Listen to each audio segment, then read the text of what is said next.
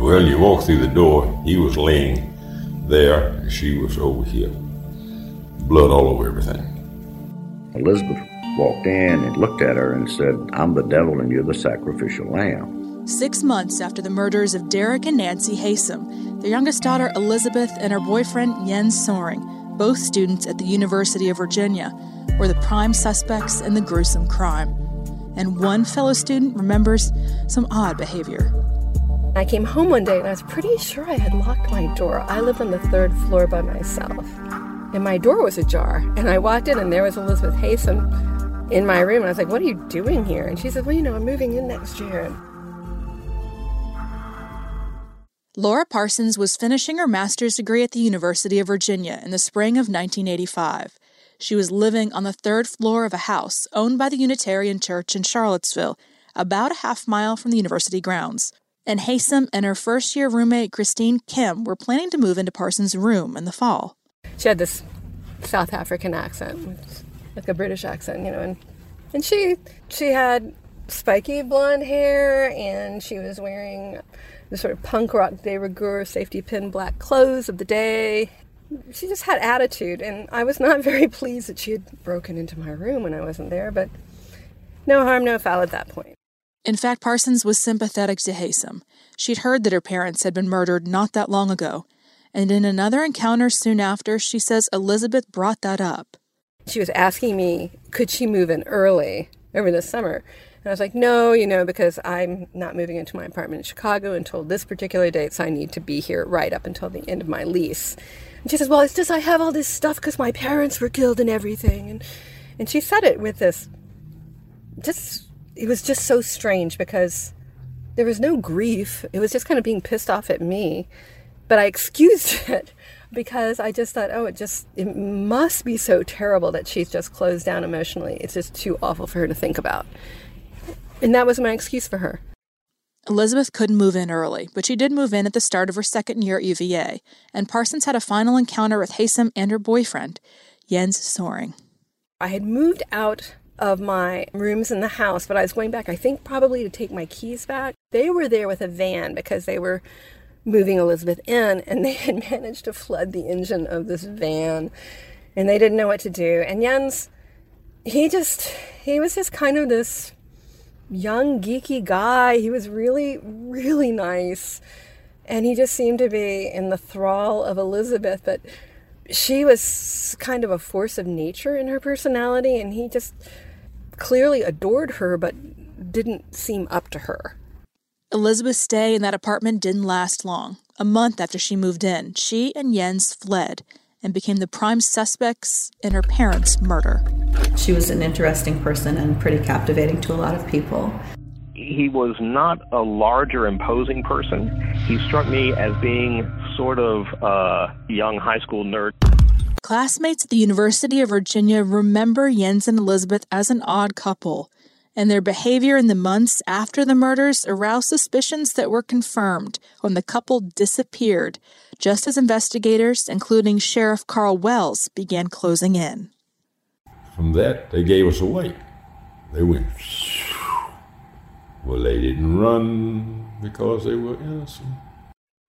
The couple was caught in Europe writing bad checks. An international legal battle began to bring Jens Soring back to the U.S. to stand trial for the murders of Derek and Nancy Haysom. The trial became a media circus. It was the first televised trial in Virginia. Lynchburg Cablevision presents same-day coverage of the Jens Soring trial from the Bedford County Circuit Court. Brought to you as a public service by Lynchburg Cablevision. So how did these two promising college students become co-conspirators in a brutal double murder? Jens and Elizabeth arrived on UVA grounds in Charlottesville in late August 1984. Both were Eccles scholars, which meant they were in the top 6% of their incoming class, and they had special privileges as students at the university. If we had a class we wanted to take and it was closed, all we had to do is go up and whisper, hey, I'm an Eccles scholar, and got in. Amy Lemley was an Eccles Scholar a year ahead of Jens and Elizabeth. Along with academic advantages, Eccles Scholars socialized together and had special networking opportunities. They also lived together. It was a whole dorm full of the smartest kid in the school. Jens and Elizabeth both lived in Watson, one of the designated dorms for Eccles Scholars. They met at the beginning of the school year, but they didn't become romantic until a few months later. On the surface, it was an odd pairing. Elizabeth was 2 years older than the rest of her classmates, and she stood out. She cut a very stark figure in that dorm because she just had a very different look than your average 1980s first-year college student. That's Doug Garou. He was an Eccles Scholar with Jens and Elizabeth and lived in the same dorm. There were people that we would describe as being punk. She had the look of someone who, like, at my high school would have been in that crowd. She had hair that was unusually styled. She just dressed differently. But she was just someone that I knew of in the dorm because she had an unusual look. To go along with her unusual look, she had unusual tales. She told classmates of her worldly adventures. She was born in Rhodesia and had attended a prestigious boarding school in Switzerland and spent months traveling across Europe and doing drugs with her female lover. And 18-year-old Jens Soering hung on to her every word. He was not a large or imposing person. He struck me as being sort of a, young high school nerd, not unlike myself. He had large glasses.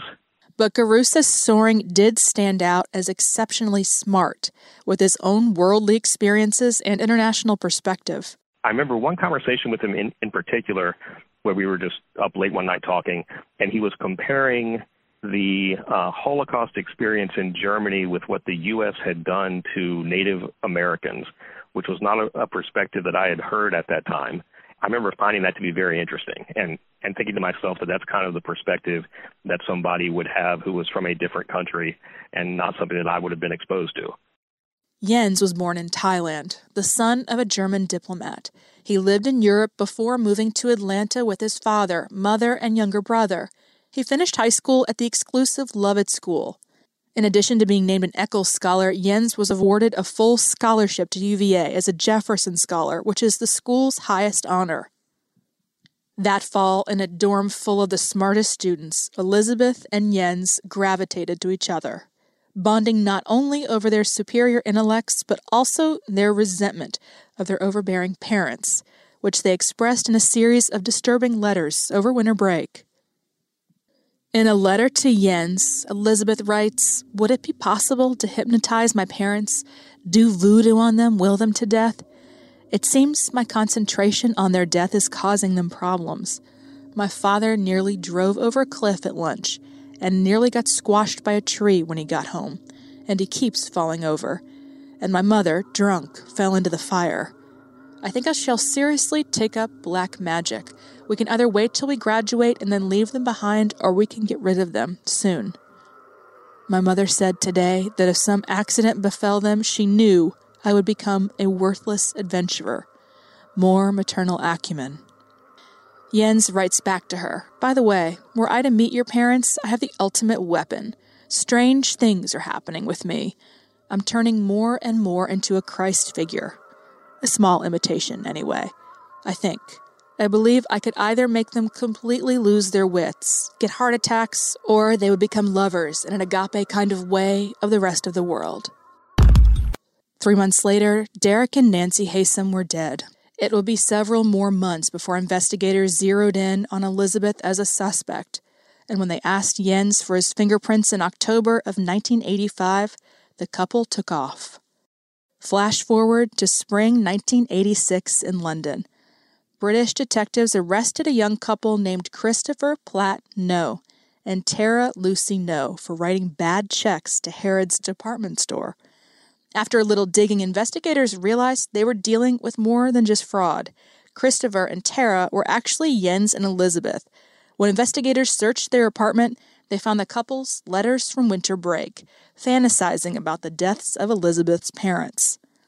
The detectives called the Bedford County Sheriff's Office to let them know what they'd found. Detective Ricky Gardner and prosecutor Jim Updike were on the next plane, headed to London.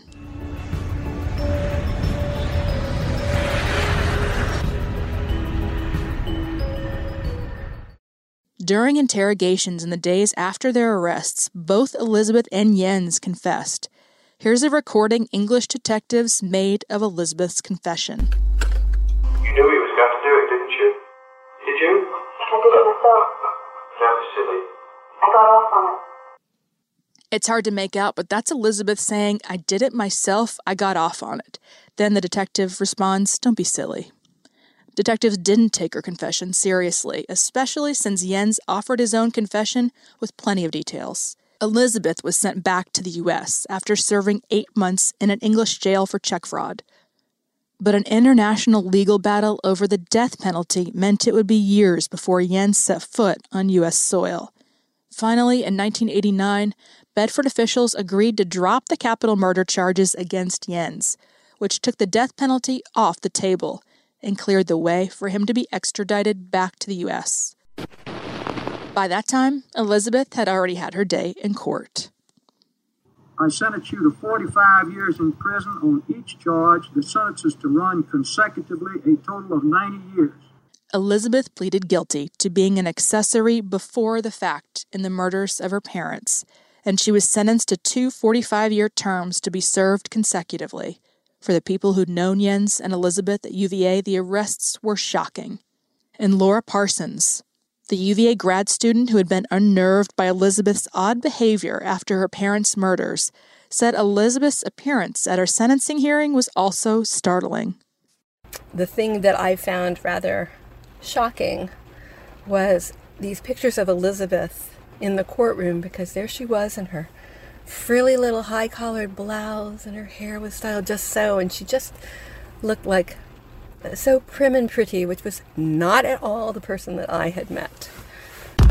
Elizabeth was sentenced in October of 1987. She granted one interview with her former classmate, Amy Lemley, a journalist who wrote a lengthy article later published in Albemarle magazine titled Misfit, Murderous, Martyr, an Albemarle interview with Elizabeth Haysom. We were alone in a room. She looked the same as she did when she was on trial. She had long, kind of mousy brown hair and no makeup. She was calm. She was thoughtful in her reactions to the questions that I had. She didn't seem offended by any topic I brought up. Things that intrigued me were something like when she was talking about her parents and how they were very critical of her, and that's just the type of people they were. They never missed an opportunity to stick the knife in, was the phrase she used. It's a pun. Might you withhold that particular pun if you were talking about this? Yeah, maybe. Then again, maybe you don't think about it because you don't feel particularly guilty or you aren't. Does it mean anything? I don't know if it means anything in particular. I found it interesting. Elizabeth described Jens as controlling and temperamental. She told Lemley she was starting to get along with her parents in the weeks leading up to the murders, which made him angry, because he felt like he was losing her. The weekend of her parents' murders, Elizabeth and Jens rented a car and drove to Washington, D.C. During the trip, Elizabeth said Jens became enraged that her parents didn't approve of him or their relationship, and he left her in Washington, driving the 200 miles to the Haysom home in Bedford County to confront them. While she waited in Washington, Elizabeth claimed she got high on heroin and LSD. Around midnight, she said Jens pulled up in the rental car, wrapped in a bloody sheet. She said Jens told her he'd killed her parents. Elizabeth said she felt alone and scared and felt responsible for her parents' murders, and she agreed to help cover for Jens. Elizabeth also alleged in the article that Jens had been impotent until the night of her parents' memorial service, and that he had sex with her for the very first time while she was on tranquilizers. With Jens behind bars in England, Elizabeth's version of events was uncontested in the article, and Lemley said she never spoke with Jens. But I was not able to get to him. So what I had to go on were interviews with people who knew him, the letters. The article portraying Jens as a murderer was published in June of 1990. This article came out right as he was going to trial, and copies of it were being sold on the steps for $10, sort of scalped on the street. Inside the courtroom, a salacious book also depicting Jens as the murderer was being passed around and autographed by investigators. Lynchburg Cablevision presents same-day coverage of the Jens Soering trial from the Bedford County Circuit Court. Brought to you as a public service by Lynchburg Cablevision. The Capitol Hill to work out The Dukes of Hazzard will not be presented this evening. Saturday night at 5 here on Channel 9. It was the first televised trial in a Virginia courtroom, and it came years before the 24/7 cable news cycle. The Jens Soering trial was must-see TV, not just in Bedford County, but across the state. David Foulke was a radio reporter and covered the trial for a news outlet in Roanoke, Virginia. Here you had sound from the courtroom that day, and we did hourly reports, so you were constantly just churning out these stories of, here's what just happened, here's what just happened. The prosecution was led by Jim Updike. At 26, he was the youngest elected Commonwealth's attorney in the state, and by the time he had tried Jens' case, Foulke said he'd developed a reputation in the courtroom. I was born in January of 1963. John F. Kennedy was shot in November of 1963, and if Jim Updike had charged me with the Kennedy assassination in a Bedford court, I would have run. Even though at the time of that shooting, I was how many months old? 10 months old. He was great at getting convictions. He was really, really good. Foulke says a big part of Updike's success was his ability to connect with jurors in rural Bedford County. To be this sort of like almost local yokel prosecutor. His suits weren't amazing. He was very sort of country in his way. There was a story sometime, and I don't remember if it was in the Soering case or some other, where for some reason somebody quoted, I don't know, F. Scott Fitzgerald or something like that. And Updike stands up and pretends not to know anything about who this famous author is or anything like that. Well, I've never heard of such this, And I remember sitting there in court just absolutely floored, because what people didn't realize was that Updike's undergraduate degree was in English or American literature, and he probably knew more about this author than all the rest of us combined. Updike knew his audience. With the cameras rolling, the prosecution presented its first evidence, the letters between Jens and Elizabeth from winter break in 1984, imagining the deaths of the Haysoms. Next, forensic experts testified about the blood, type O blood, Jens' blood type, collected at the murder scene, in the living room and inside the front door. Then the prosecution's star witness, Elizabeth Haysom, was called to testify. Foulke says he got chills. Elizabeth Haysom is the only person I've ever seen walk into a courtroom where I had a physical reaction. She walked in, and the hair on the back of my neck went up, and the room felt colder. And maybe it was only because she was such a significant witness, and that people believed that either Jens had done all this stuff to protect her and told all these lies to protect her, and she was letting him take the fall, or he was actually guilty of all of these things, and she was this inadvertent victim of this terrible tragedy that cost her her parents. And so either way, she's this person that walks in and you go, well, can't wait to see what she has to say. Then, her testimony didn't do him any good. She walked him into prison. Elizabeth was the star witness, but the star evidence was a bloody sock print found at the crime scene. A forensic examiner named Robert Hallett showed the jury a translucent picture of Jens' ink footprint and laid it over the bloody sock print found at the scene, saying it was a match. In closing arguments, Updike repeated that claim. And you pull that out, and it matches, and it fits like a glove. Jens took the stand in his own defense, telling the jury he only confessed to the murders to protect the real killer, Elizabeth, and save her from the electric chair. But his story of sacrifice to save the woman he loved didn't move the jury. He was culturally very different, and English was his second language. So you think about all these things that factor into it. And look, if he had been from Long Island, he would have stood out in that courtroom as being not from around here. I think there was some arrogance. I think he thought that he was smarter than the people around him, and he probably was, technically. I'm not sure that played well. His ability to communicate his thoughts and his feelings and to try and explain away some really damning things that he had put into the record himself. His comments to the British police, the letters that they wrote back and forth, all that stuff is just like, what are you doing? And how do you explain that with a degree of finesse? It's that old thing. It's not what you say, it's what someone else hears. And I think there was a huge gap there in his ability to fully realize that what he was saying and what they were hearing were different in that courtroom. The jury of 6 women and 6 men deliberated for less than 4 hours before delivering a verdict. We, the jury, find the defendant guilty of first-degree murder. At the age of 23, Jens received 2 life sentences for the murders of Derek and Nancy Haysom. Jurors told a local newspaper after the verdict that there had been a 6-6 split over Jens' guilt when deliberations began. But the physical evidence, in particular, that bloody sock print, eventually convinced them. One juror, Jake Bibb, said, "What he wrote didn't convict him. What people said didn't convict him.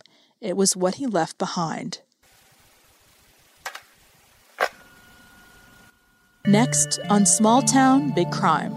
I told Updike the afternoon that he got the conviction that I thought they had convicted the wrong person. This is a prepaid debit call from Jens Zierling, an inmate at Virginia Department of Corrections, Buckingham Correctional. Hi, this is Courtney Stewart. If you're enjoying this podcast and appreciate our work, please consider supporting us on Patreon. This type of investigative journalism is labor-intensive and expensive. Rachel and I are working on a new case for Season 2, and we can't do it without your help. Check out our Patreon page, Small Town, Big Crime. Hi, this is Rachel Ryan. When Courtney and I first started our podcast, we found the perfect place to work and network, Common House in Charlottesville. Now people in cities across the country and even around the world can benefit from a Common House membership. With other locations in Richmond and Chattanooga, Tennessee, thousands of creative types, entrepreneurs, and other professionals like you are finding a social club that helps them make new connections, both personal and professional. Each location offers gorgeous, comfortable spaces for conversation, quiet spots for working, and tons of planned activities that spark conversation and networking. A Common House membership also comes with global benefits. You'll get access to dozens of clubs around the world, from San Francisco to London to Auckland to Singapore. Don't just take our word for it. Come check out Common House yourself. And if you spot us there, say hello.